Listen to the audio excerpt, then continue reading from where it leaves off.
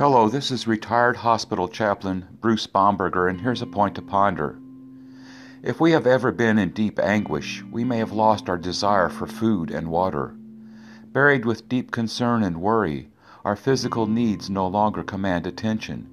We are intensely focused upon the person or situation before us. While we no longer wear burlap and sit in dust and ashes as a sign of grief, we do forgo eating and drinking. The only thing important to us is what is before us. In anguish, we watch and wait for something to happen.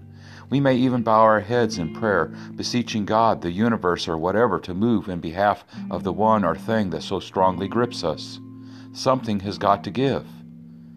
Waiting for a change in an extremely intense situation is tedious. It does take a toll on us. Tension wears us down. Our daily routine is dramatically altered. Our bodily needs neglected.